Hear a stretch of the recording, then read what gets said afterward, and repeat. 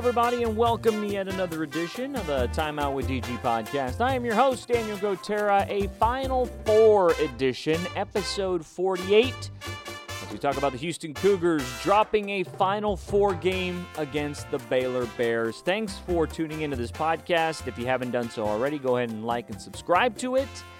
A return to action, if you want to call it that, using some sports terminology. A return to action after a time on the disabled list for 2 weeks. It's a 14-day disabled list stint, but I'm back. I am recording again. Hope you guys got to listen to my interview with Reed Geddes. I know it's a little timely of an interview given that it happened before the Final Four and we talked about this great run, but I think it's still kind of cool to go back and hear his perspective on where the program is. But yes, this is episode 48, the Houston Cougars dropping a game that really was not close. Let's just be frank. I mean, and that goes, give all the credit to Baylor. I mean, Baylor was just absolutely sensational in this game. This is the Baylor team. I think Clark Kellogg mentioned it during the halftime after the Cougars went down 45-20. This is a Baylor team that we saw early on in the season. They're so good. They're so strong. They're so quick. Their guard play is tremendous. U of H had to play a perfect game. To get this thing done, they had to do what they do best, defense, rebound. They didn't do either of those in the first half. They just got blown right out of the gym or out of the arena or out of the stadium in this case. Lucas Oil Field is where they were playing. Not a good place for Houston teams over the years.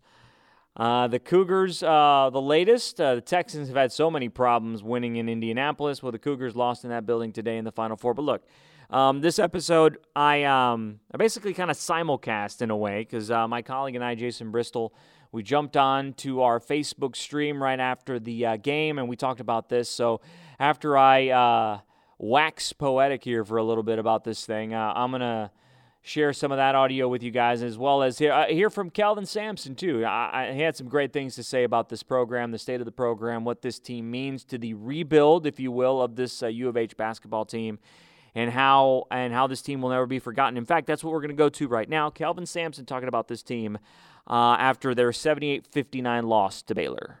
We've had teams that were trailblazers, and now we had a team that was groundbreakers. The people that care about our university and care about our teams, they'll never forget this group. I know I won't. I'll remember this team for a lot of reasons. Great kids, the love they had for each other, how tight-knit the coaching staff was, and supporting these kids. It was fun.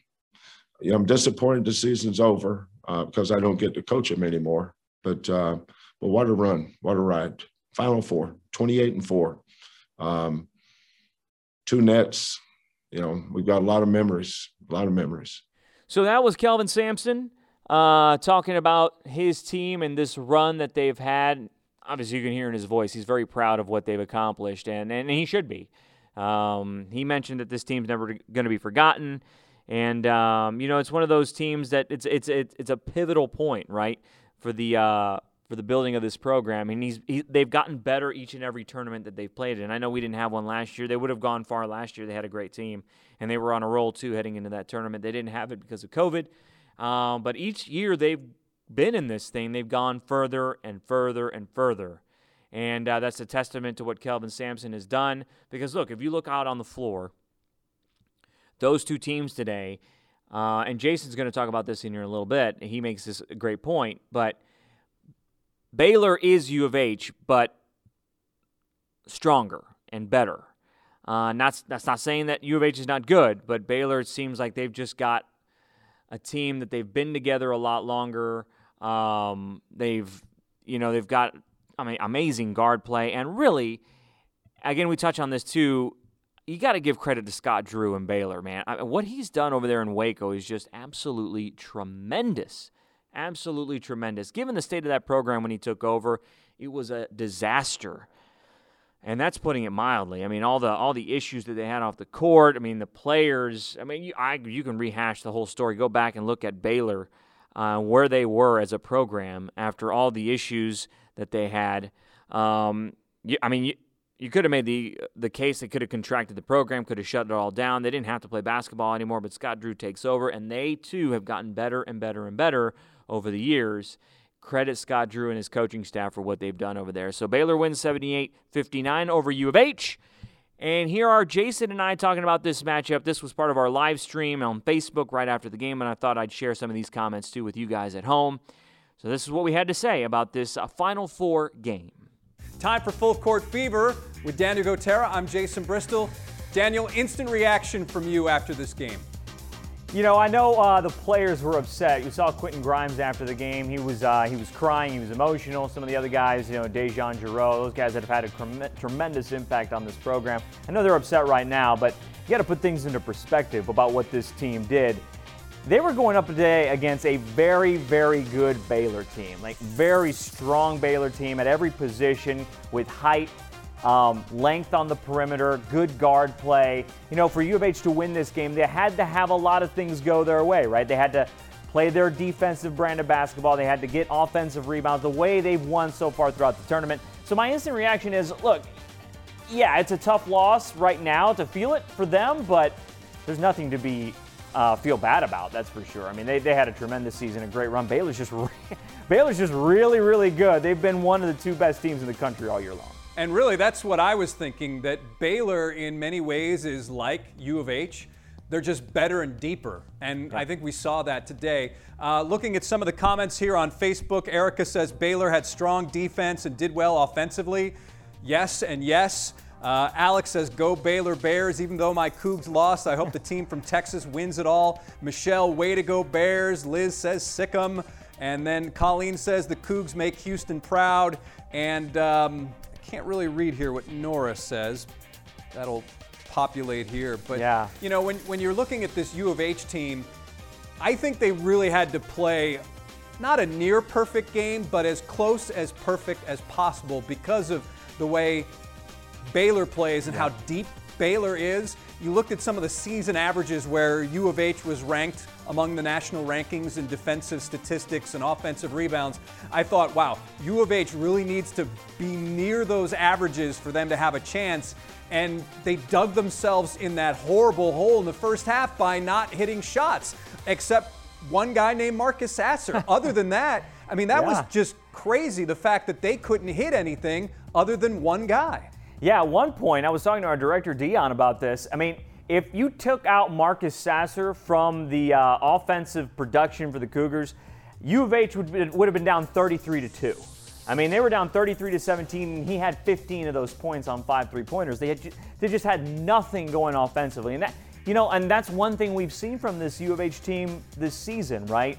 Especially in the tournament. Like, they hit these, you know, lulls in their offense. They don't have the offensive flow. I mean, Quentin Grimes didn't have things going. He got a little bit better in the second half, but by that point, they were already down 25 points. And I think it was Clark Kellogg that said it best. You know, this was the Baylor team that we had seen midway through the year when they were really firing on all cylinders. They were really good.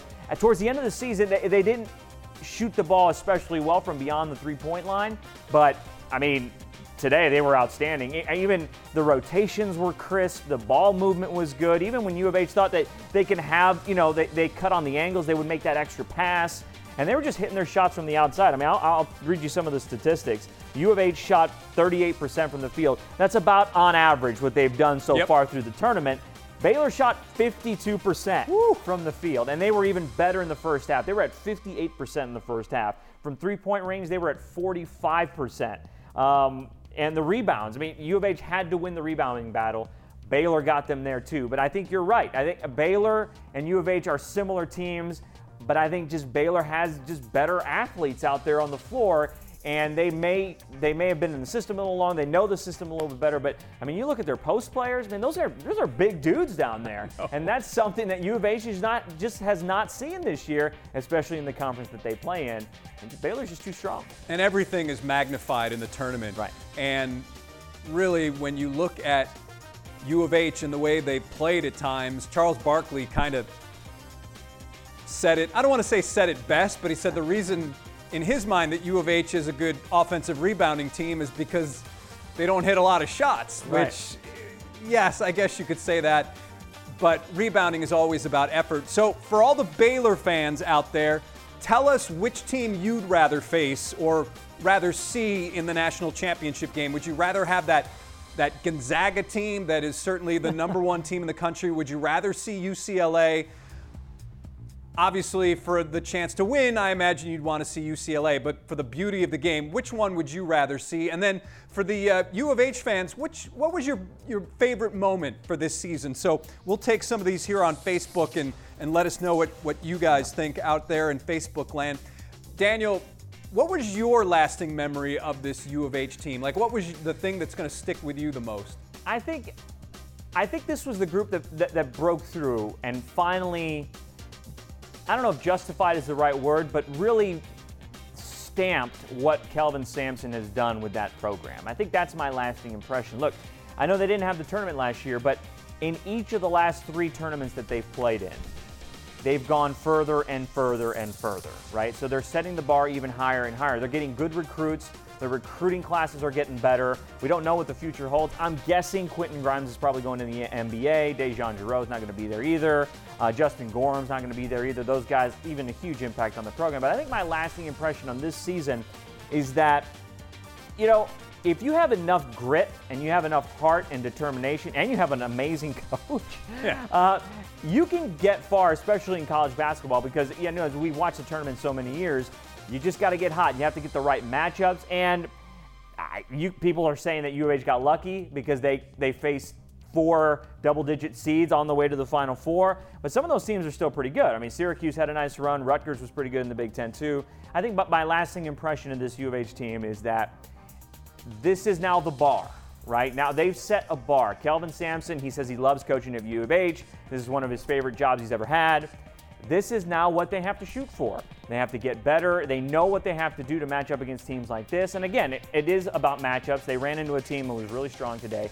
But I think lasting impressions are, it's going to be a lot of fun over there off of Cullen for a lot of years to come, as long as Kelvin Sampson is on campus. And you got to assume that Kellen may take over after that. So it's going to be a lot of fun. And this is the bar, Final Four or bust. And that's the thing about the Final Four, right? When you get there, you want to win a national championship. Obviously, you want to win the whole thing. But getting to the Final Four, and that's kind of the oddity in college basketball, if you get to the Final Four, that means you've won 4 games in a really hotly contested tournament already. You've won somewhat of a championship already.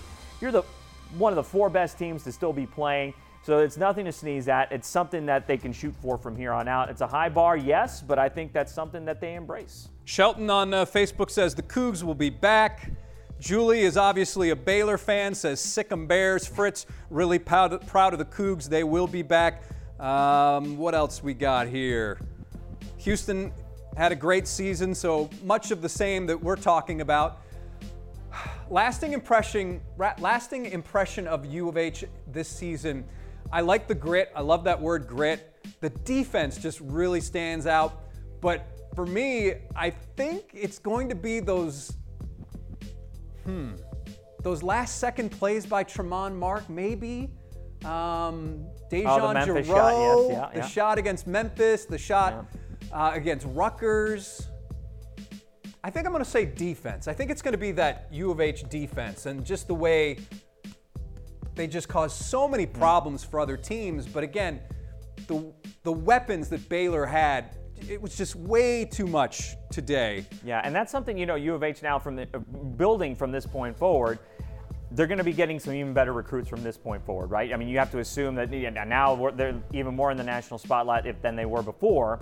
But they did not have the luxury this year of having offensive lulls, right? I mean, if you're going to go and win a championship, you have to be on point from the very beginning. It's just that their defense was so good that it got them to this point. So the better players that they get into the system, the more offensive talent that they get, the more luxury or the better that they will be, obviously, but they won't have to be as elite defensively. And I think you're right.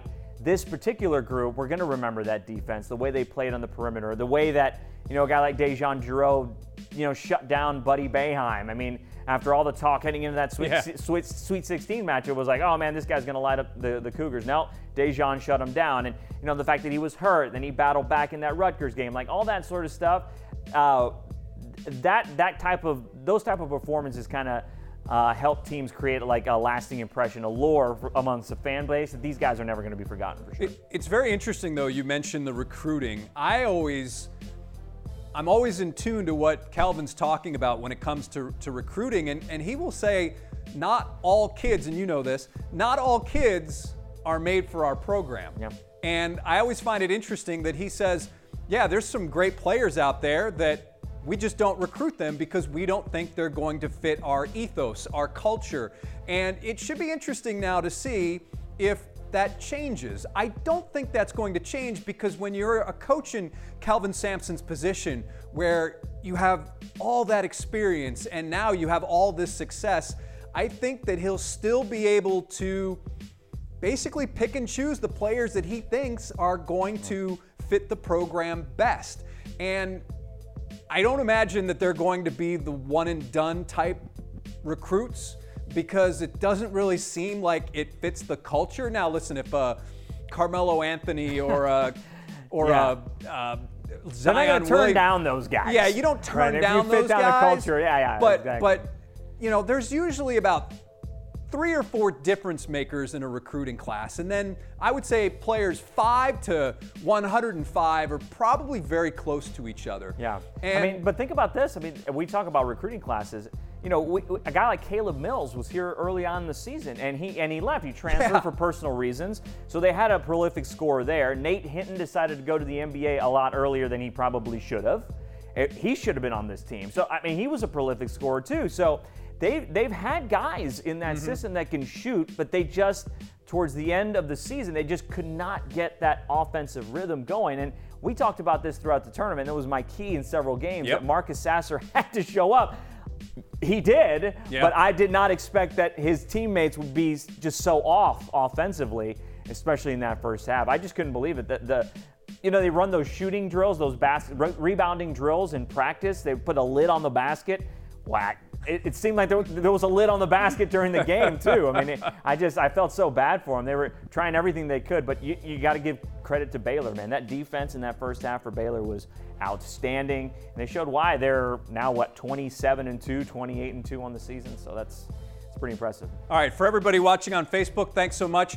We are taking your favorite memory or lasting impression of this Houston basketball team, and then for all the Baylor fans out there, which opponent would you like to see in that national championship game? Yes, I know the easy answer would be UCLA, but listen, the competitors out there, they'll say to beat the best, to be the best, you've got to beat the best. So I would love to see that Gonzaga team. Going back to what Daniel said about Caleb Mills, Nate Hinton, I also think that of those guys leaving the program, I also think that kind of goes back to the program itself and the way Kelvin Sampson, Alvin Brooks, the way they really develop players, because listen, those guys, certainly they're strong recruits, but they're not those 5-star guys that everybody talks about. And, you know, there's really no difference between a 3-star player and a 4-star player. Yeah. And U of H does a great job, it seems, of kind of bringing these guys into the program and then having them become the best version of themselves. And that's really a credit to coaching. That's what coaching's all about. Yeah, I mean, Justin Gorham is another guy. I mean, that's a transfer. He was named most outstanding, or most improved player, I should say, in the conference this year. I mean, that's a guy, when we talk about culture, we talk about fit, that Kelvin is looking for to add to the pieces that he's already recruited. Quentin Grimes, a transfer from Kansas, he was a totally different player at Kansas. It didn't work out for him. He was kind of lost, and then he came here with the right coaching, better mindset, and look what kind of player he's become. He's going to probably be in the NBA draft. So yeah, I mean, I think it goes a lot to coaching. That goes to schemes. We saw in the Syracuse game a guy like Kelvin Sampson, who is experienced in breaking down different defenses and the 2-3 zone that Syracuse runs. I mean, they work that zone pretty good, right? So it goes to coaching, goes to player development. But I do want to say, I know we got a lot of Baylor fans in the chat too. Scott Drew and what he's done at Baylor is a remarkable achievement, because that program was a disaster. A disaster. We don't need to rehash what happened there. Everybody kind of knows what happened there. I mean, they could have just folded up the program because it was just in such bad disrepair. And then Scott Drew shows up on campus, And they've just like a steady progress, man, just getting better and better and better. I know people have been dogging them a couple of years that they haven't been getting it done in the tournament. They've had some talent, they just haven't gotten it done in the tournament. But boy, they've just broken through. But I think it's worth recognizing what Scott Drew and that Baylor coaching staff has done there. Alvin Brooks III on that coaching staff too, but he's done an amazing job in Waco, and that should be commended, especially given where the program was in such dire straits there when that all went down. And I think that also goes along with give coaches time. Yeah. This day and age, it's always like, after 2 or 3 years, you haven't won anything, let's get rid of you. And I think that certainly that was a very unique situation, unlike many that we've ever seen in college basketball. But the fact that he's been there that long and now has done this, I totally agree with you. Now, Joe here on Facebook says UH had no 5-star players recruits that's needed in the Final Four.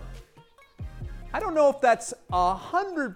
I don't know if I would go along with you, Joe, 100% on that. I don't know if I would go along with you on that. Yeah, I don't know either. I mean, obviously, it'd be nice to have a guy like a Carmelo Anthony or Zion Williams. Those guys. But look, even Zion didn't even make it to the Final Four, right? He didn't even get there. Yeah. I was just thinking of number 1 overall players to put it in context. But yeah. No, that's what I'm saying. Sure. You don't need those. I mean, especially in college basketball now, there are guys that leave. Some of these like really high level recruits, they get to campus, they already have their eyes set on the NBA already.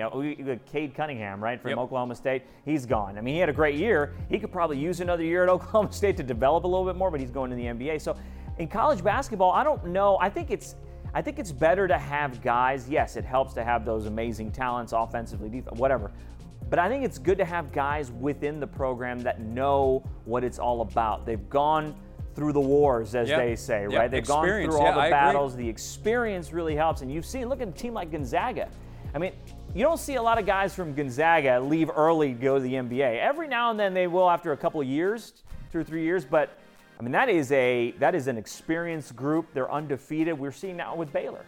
I mean, I don't know how many 4 or 5-star recruits they had, how they came out of high school and all that. But all I know is while they've been on campus, they've gotten better as a group. And I think that makes a huge difference in college basketball. It's not so much of an individually driven sport as it may be in the NBA, per se. I agree. I agree. A lot of times we agree, Daniel. Most of the time we agree. Most of the time. I would. Someone that didn't agree with you, though, I have to mention it because our Jason Bristol did get some love from the CBS crew. His tweet showed up.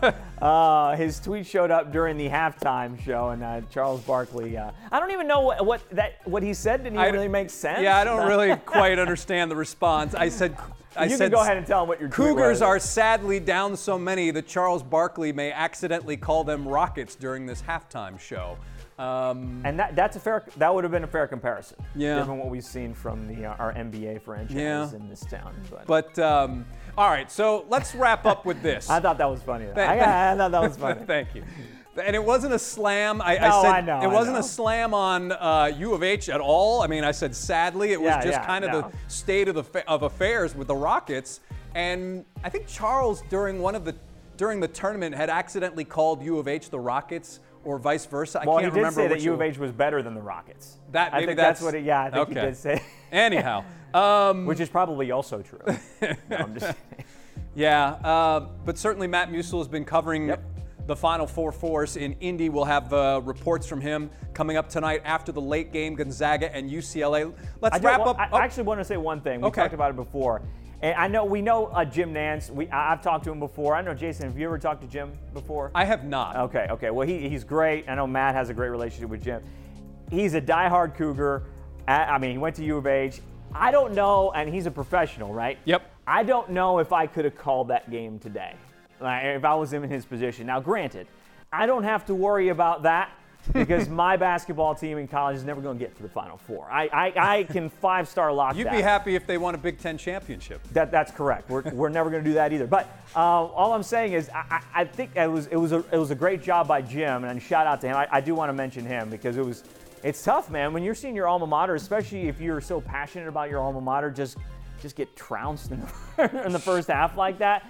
That must be hard, man. So I shout out to Jim Nance because it was cool listening to him and that dynamic, I think. And it's funny you brought that up because where it really struck me was perhaps maybe Jim getting emotional or where it might really hit him was when in the arena they're blasting his voice during the introductions. Like when they were doing the introductions and you could hear Jim Nantz, that's when I thought, well, geez, I wonder what he's thinking right now. Yeah. I wonder how the emotions that he has. But in hindsight, he was probably in game mode and it didn't really affect him that much. But and he's been down this road a couple of times. That's true. He knows what he's doing, Yeah, but I just yeah. think it was so cool for him. I'm glad he got to call his team in the Final Four because I know how much it meant to him to come back to campus a couple of years ago. I think it was a Cincinnati game or Memphis game. Yep. It was on CBS. It was a noon tip-off, and I know he had a really fun time doing that. So I can only imagine what it was like to call a Final Four game. That'll do it for this episode of the podcast. I'll be back tomorrow with some cool interviews about a tennis match that took place in the Astrodome a long, long time ago, but it was brought up again this past month.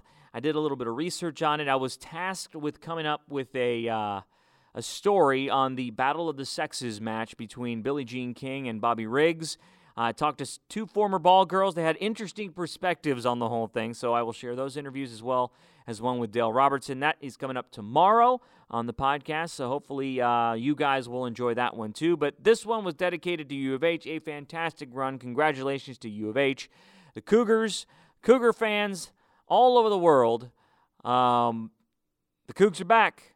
It's a basketball school first and foremost, not football. They are basketball first and foremost. Kelvin Sampson's got them back on the map. The recruiting class is strong. They should be even better next year. I'm looking forward to what this team has to offer. They got to a Final Four. The sky is the limit. The future is bright, as Kelvin said. So that's going to do it. Episode 48 in the books. I will see you for episode 49 coming up tomorrow. See you later.